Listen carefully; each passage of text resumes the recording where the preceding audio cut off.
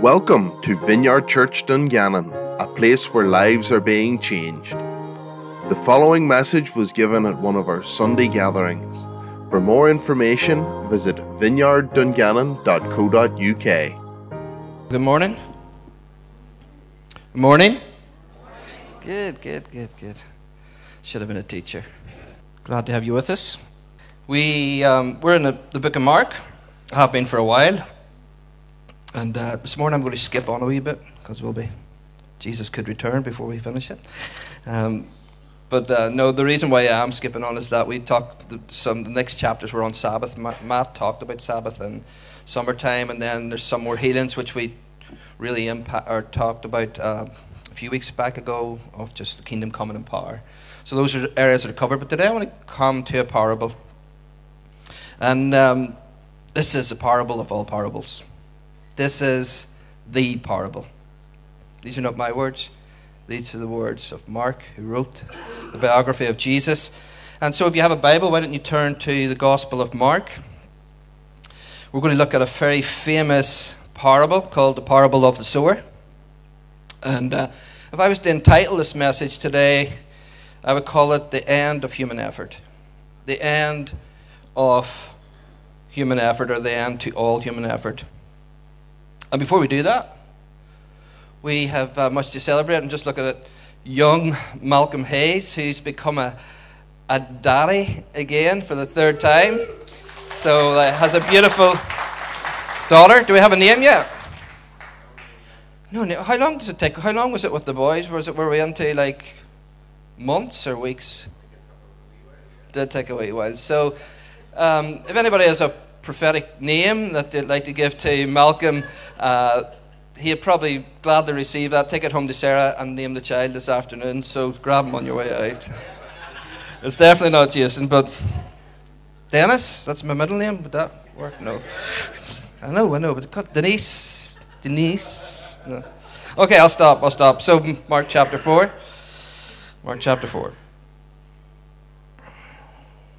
Okay, it says again. So this has been done before. Jesus is teaching. Jesus began to teach by the lake. The crowd that gathered around him was so large they got into a boat and sat on it out on the lake. While all the people were there along the shore at the water's edge, he taught them many things by parables. And his teaching said, "Listen, a farmer went out to sow a seed. And as he was scattering the seed, some fell on the path. And the birds came and they ate it up. Some fell in rocky places, where it did not have much soil. It sprang up quickly because the soil was shallow. But when the sun came up, the plants were scorched and they withered because it had no root. Other seed fell among thorns, which grew up and choked the plants, so that they did not bear grain.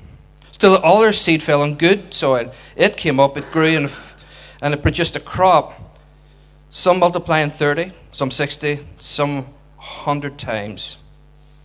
Then Jesus said, "Whoever has ears to hear, let them hear." When he was alone, the 12 and the others around him asked him about the parables. And he said to them, "This secret of the kingdom of God has been given to you, but to those who are outside, everything else is said in parables, so that they may be ever seeing, never perceiving, ever hearing, never understanding. Otherwise they may turn and be forgiven." Jesus said, "Don't you understand this parable? How then will you understand any parable?" This is it. This is the parable. To understand this parable, you understand all parables. To get this, you get the kingdom. To get this, you get the gospel. To get this parable, again, Mark was the first book written, not ever written. First gospel written. There's other books written before Mark.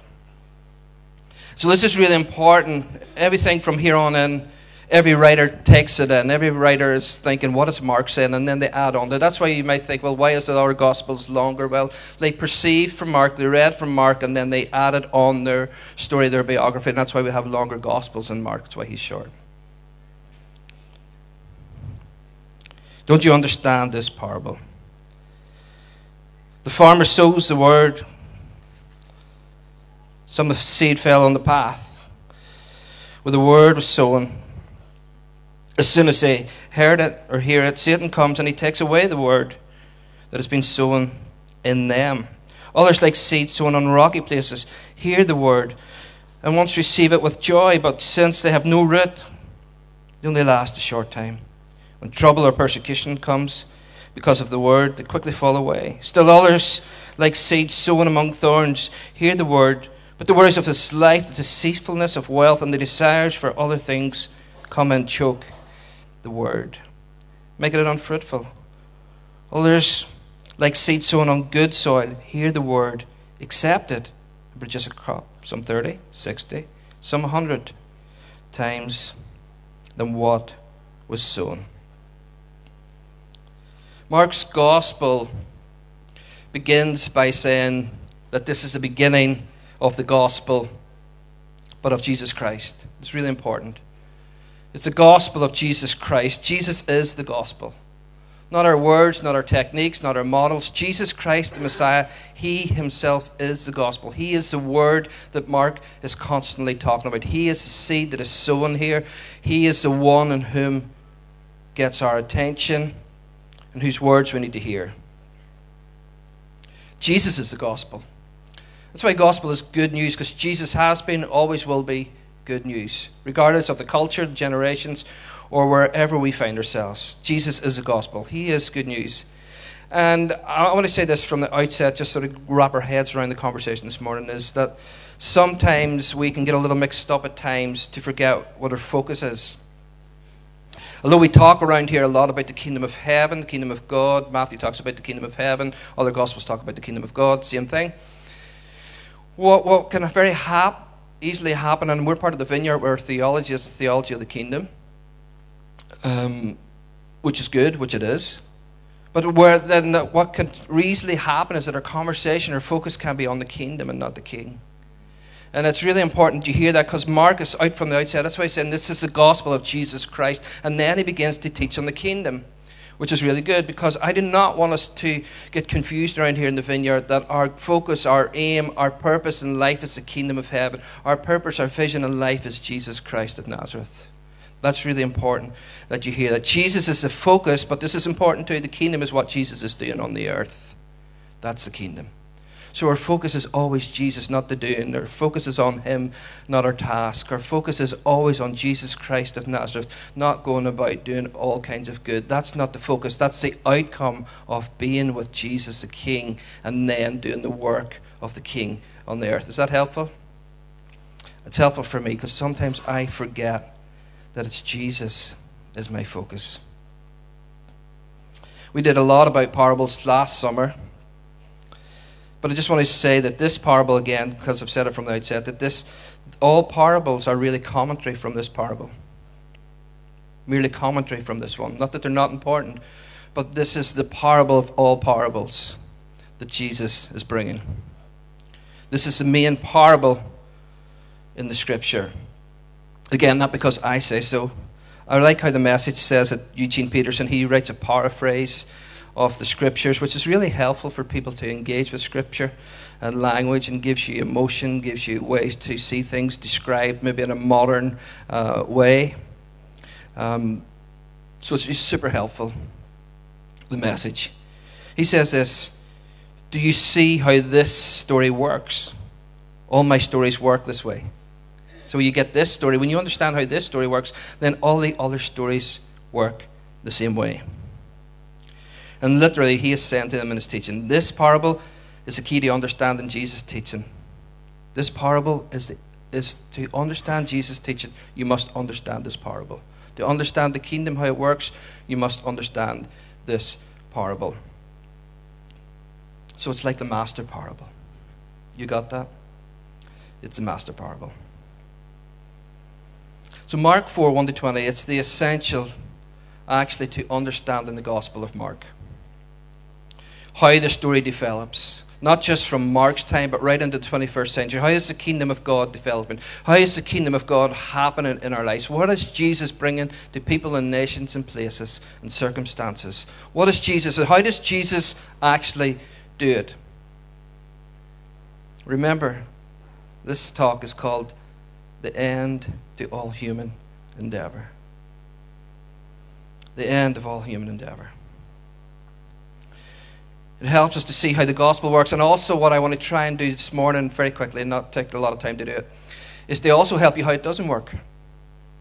It's because I think it's really important in that, because sometimes we can be striving and trying and pushing and shoving, and it's like trying to push a double-decker bus up a hill. That's not what Jesus wants for us. He has his ways.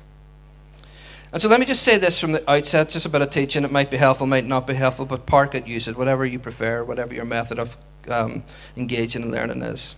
All the parts in the story you'll engage with. But when Mark's writing this, he's not writing it to the church per se, though the church receives the word and takes on the word, and it's helpful to the church, and it becomes God's word to us. But what Mark is doing is that he is writing to groups of people. He's seeing people in his mind. He is talking to real people in real time.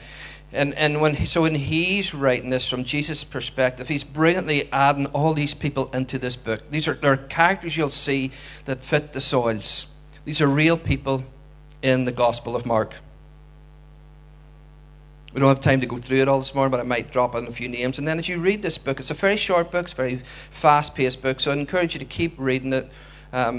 Go over it during the week, and then see where you pick up the way, the path. See where you see the thorns. See where you see the rocks. See where you see the good soil. So there's 4 different grounds. Again, each representing a particular group of people in Mark's gospel who he sees to be the soils. First one says that as he scattered the seed, some fell along the path, and the birds came and ate it up. Again, in our modern thinking, we just see birds eating seed all the time. This is not a good thing. This is not like putting nuts out for the birds or all that sort of stuff that we love to see them come to birds. And this is actually quite dark. It's actually Satan himself who's coming. It's representing the birds. Don't feed the birds. Joking. Birds are identified as Satan. Why do I know that? Because it's dead easy. All the answers are in this book. Mark tells you all the answers. Mark 8:3. That's why I encourage you to keep reading through it. You'll see the pictures. It's brilliant, brilliantly written book. It's identified as Satan, but it's identified as Satan in a particular time when Jesus is predicting his way to the cross and his crucifixion. He then began to teach them, his disciples again, this group of people. He began to teach them that the Son of Man must suffer many things and be rejected by the elders, which he was, the chief priests and the teachers of the law. They must be killed, and after 3 days he will rise again. He spoke plainly about this. Then Peter, he takes him aside, wise one, responsible one, and he begins to rebuke Jesus. Can you... I find that quite funny. Can you imagine rebuking Jesus? Like, Jesus the Messiah. He was in the beginning, was the Word was God, the Word was with God. He called creation into being. He's back there in Genesis, back in the beginning. Back in how he did it, by speaking his word into the atmosphere and creating the heavens and the earth. This Jesus. And then Peter says, come here. This is not the way it's going to be done. Yeah, the joy that's set before him. No. Listen, Jesus. So he rebukes him. And I quite like it. My mind's going all over the place right now, because I almost like, we always feel very, very sorry for Peter, because Jesus says to say that, Peter, get behind me, Satan. But we never really feel sorry for Jesus being taken aside by Peter and getting rebuked, do we? Just a thought. But when Jesus turned and he looked at his disciples, he rebuked Peter. Rebuke back, Peter. Get behind me, Satan, he said. He's talking to the birds, right? He's talking to the birds. He's talking to the culture, the idea of Satan, his logic, his ways, his path. And that's why he says it. He said, get behind me, Satan. Because he said that you do not have in mind the concerns of God, but merely human concerns. So the logic is wrong here. The logic is wrong. The way is wrong. The endeavor is wrong. This is all going the wrong way. That's why Jesus brings such stern words. And Peter's heart's not bad. Like it's not the worst thing he has in mind, because he wants Jesus, the Messiah, to avoid suffering. I love that first song that we sang today. We should probably sing it every week for our first song, because it's full of theological truth. It's full of praise to Father, Son, and Holy Spirit, triune God, eternally, entirely God. But I love that, the idea of that Jesus, for the joy, he knows what's coming on the other side, the joy that's coming on the other side. You can, just me feels it in that song. It's like the suffering is nearly lost in it for the joy that's set before him. Anybody suffering this morning?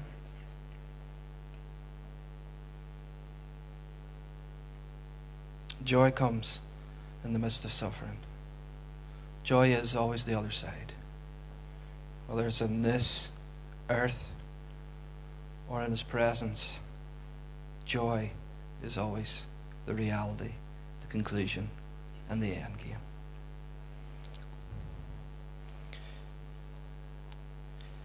Concerns of God versus human concerns. And they're two different things altogether. Peter's got confused in that.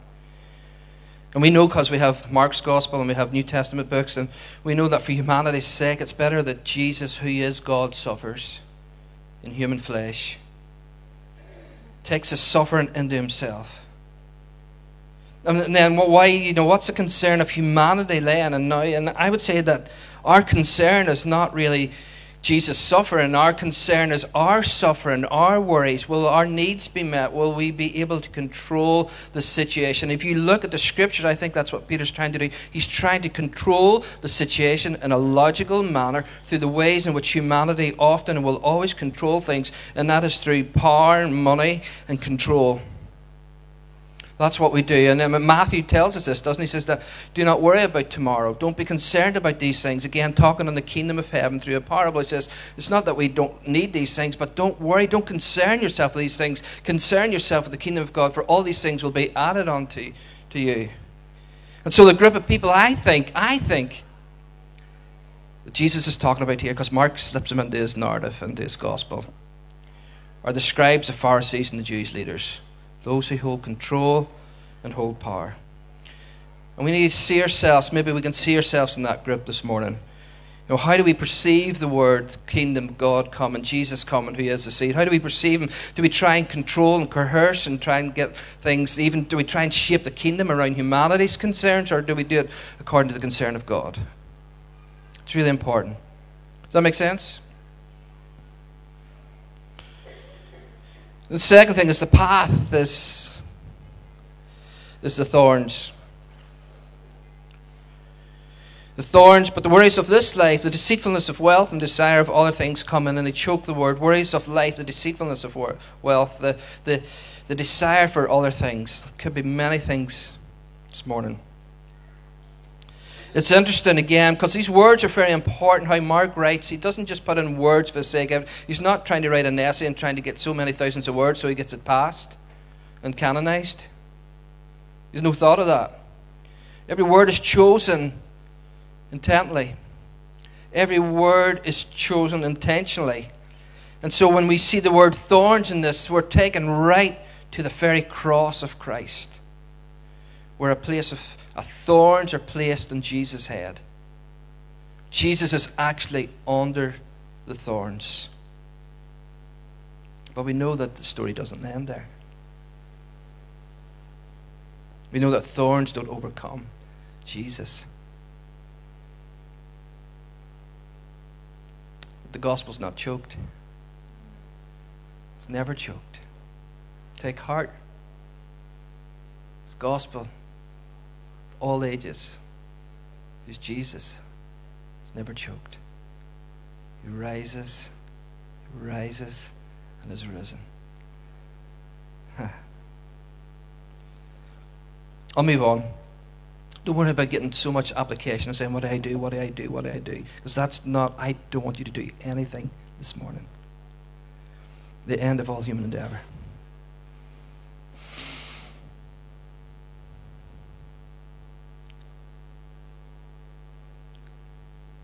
Some fell in rocky places or did not have much soil. It sprang up quickly because the soil was shallow. The rocky ground. Remember, Jesus is speaking to groups of people. Mark's making it very clear. The answers are in the book. Does anything come to your mind when you hear of rock? Anybody in particular? Any person? Peter? Who said that? Brilliant. It's Peter. It's dead easy. The answers are in the book. It's Peter's the rock. And he's talking here, and possibly James and John too. But when people hear Peter, they know rock. His name is Rock. Petra. And here's Jesus talking about rocks. I wonder, does he penny drop with them when he's listening to this story? Because it won't have dropped, because we know that he goes on to argue his case that he will never, ever, ever, ever, ever, ever deny Jesus or leave him. But since they have no root, they last only a short time. But when trouble and persecution come, does it fit? Does it? Yeah. When trouble and persecution comes, because of the word, not the small w, but the big W, because of the word, who is Jesus is the word, they quickly fall away. So that rocky ground is absolutely Peter, I would say, and the disciples, whose enthusiastic initial experience of Jesus Christ, his words actually end up dissolving into fear and failure and trouble. As persecution arises, Peter fades into fear. Peter fades into fear, goes into the background and runs. I mean, the first 4 disciples are called immediately. What do? They drop everything. They drop nets, they drop business, they drop their livelihoods, they drop everything that's structurally secure around them. They drop it all. I find that very challenging. It could be a whole talk in itself. Because I think what we've done in the West is we've added Jesus onto our lives, our businesses, our structures, our models, and said, hey, come along for the ride and make me better at it. Make me better, Jesus. Network me, Jesus. Make me rich, Jesus. Make me popular, Jesus. I know not in this room. But I'm being serious. I'm being serious when I'm saying not in this room. You watch a church throughout the West, that's what it's been. It's been add on Jesus to the stage, add on Jesus to make me better, add on Jesus to make it. Now, I'm not saying that Jesus does not make you successful, but if success is your aim to following Jesus, then the attitude of the heart is not relationship and love. It's usury and transaction. They obey Jesus' commission even. They go out, and even at that, they're successful in the mission. You remember when they come back, they say, wow, Jesus, it's been unbelievable. People are getting healed. Demons are coming out of people. And Jesus says, calm down, lads. Rejoice that it's the relationship between me and you, and that your name is written in the Lamb's Book of Life, that it's not about the wow and the big and the whatever. It's about me and you. Relationship here, now, and into eternity. But the success is such short, because that's not success. Doing the works of the kingdom is not success, people. It's good, but don't measure your success on doing the works of the kingdom. Measure your success on being with Jesus of Nazareth. The intimacy, the love, the transparency, the honesty, the vulnerability, the being with Jesus is what we are measuring our lives on, not what we do. That stuff's easy. Praying for the sick is easy. You can do that without having intimacy with Jesus. You can cast demons out of people and have spent no time with Jesus.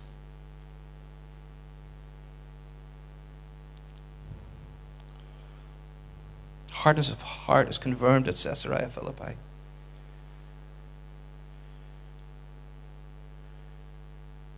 Where where Peter fails to accept Jesus' destiny to suffer and die. And that pattern of fear and failure is actually a famous feature of Mark's narrative, his story. You'll pick it up. As the 12 all fall away and they all flee. They all run, they all scatter. Mark picks it up more than any other gospel. He is highlighted in that. This is a really important parable. This is the master parable. Peter denies Jesus and Judas betrays him. Wow.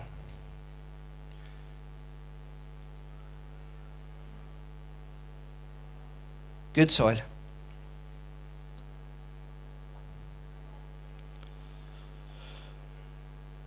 Groups of people represent the soil, so there's good soil. And that's the outsiders, and I'll explain that just as I come to the end. It's the outsiders are the good soil. Okay, let me give you some application. How are we doing for time? 5-2. Got 5 minutes, yeah? Good. Any advance? Okay. Here's my thinking, right? Use it or lose it. Well, I think I would have looked at this parable slightly through a Western focus and lens. Let me say it again, not slightly, but big time. I think it's what we've done with this parable. It has become somewhat of a self-help. How we read it. I become the soil, and we try and prepare all that and do all that. Stay with me, okay? Don't throw rocks just yet. See what I did there? We read it, and we try hard not to be the soils, and well, except for the good soil, you want to try and be that. It's okay. How we read the gospel away, or what Davy Moyer said a few weeks back, was, what does Mark want us to hear? What does Mark want us to hear? And maybe you were able to hear such of these words this morning, of like rocks, thorns, hearing and listening, good seed, good soil. But the hope this morning in this parable, I feel, is that the rocks, the thorns, the hearing, the listening, the good seed and the soil, those are what they are. They're there. Peter is the rock. Jesus is saying, Peter, you're a rock. And what does Jesus do with Peter? What's the final? Let's fast forward, right? Because we can cheat. Because we have this book with 4 Gospels in it. What eventually, let's forget about denying and all that. Well, let's not forget about that, but let's just move past all that. Where does he end up? What does Jesus prophesy about him? What does he say that he's going to do with him? Build his church? Yeah, on these rocks. That's the gospel. That's the parable. I talk to the side of the room because I feel like you've been hugely ignored throughout the entire service. My head just seems to go this way. Do you feel ignored? No. Included? Good. I will build my church, which includes the vineyard. The Episcopalians, the Methodists, the Baptists. Oh, no. Jesus builds on rocks, right? It's not Peter's church, it's Jesus' church. But he builds it on the rock. And on his rocks, what was his rocks like? They were past failures. They're past failures. The rocks of denial. His rocks were denial. His rocks were control. His rocks were avoidance of suffering and pain for Jesus. His rocks were mess and failure and denial. Rebuking Jesus with the rocks. Swearing that he didn't know Jesus was his rocks. Leaving Jesus. Walking away from Jesus. These are the very rocks that Jesus built his church on. Don't sound that hopeful, Jason. Well, it's done okay.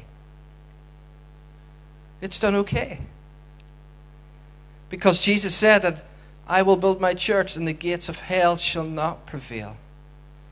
And it never has, never will. Thousands of years the church remains strong, regardless to popular commercial media, socials, or whatever.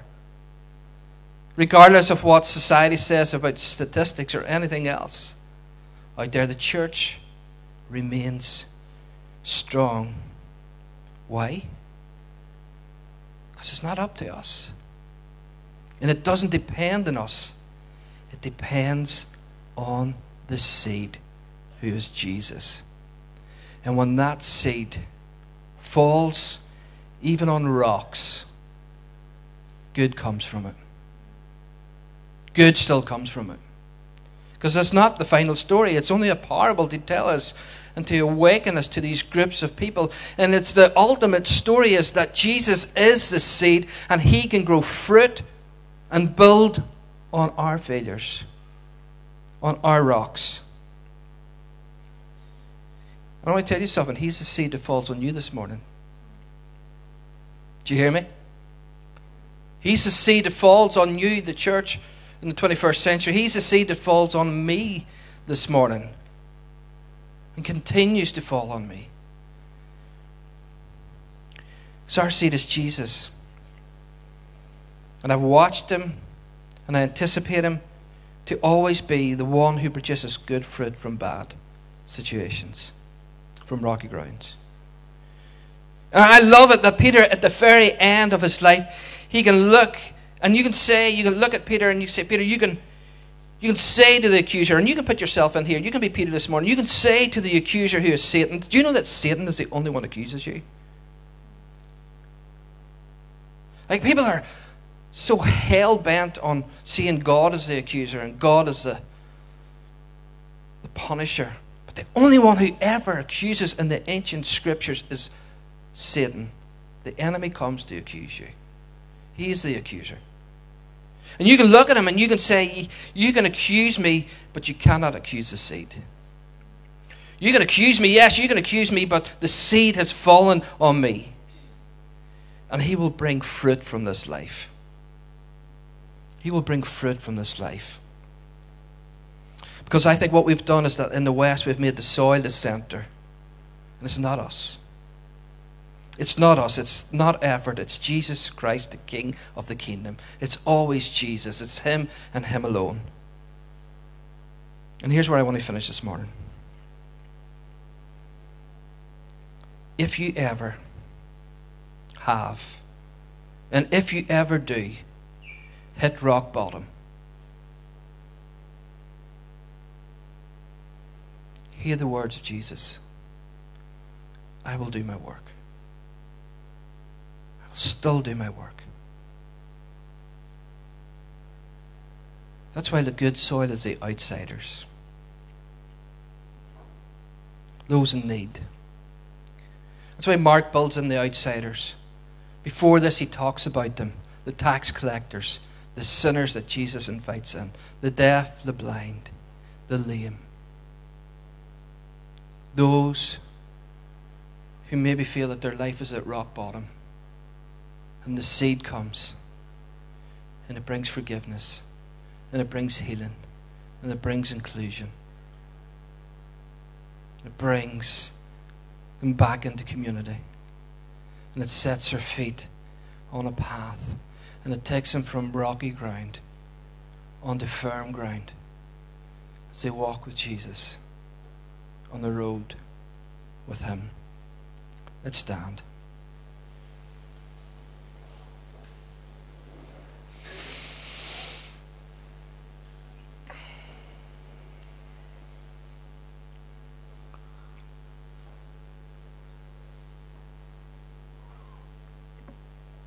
I'm going to ask the guys to lead us in worship again.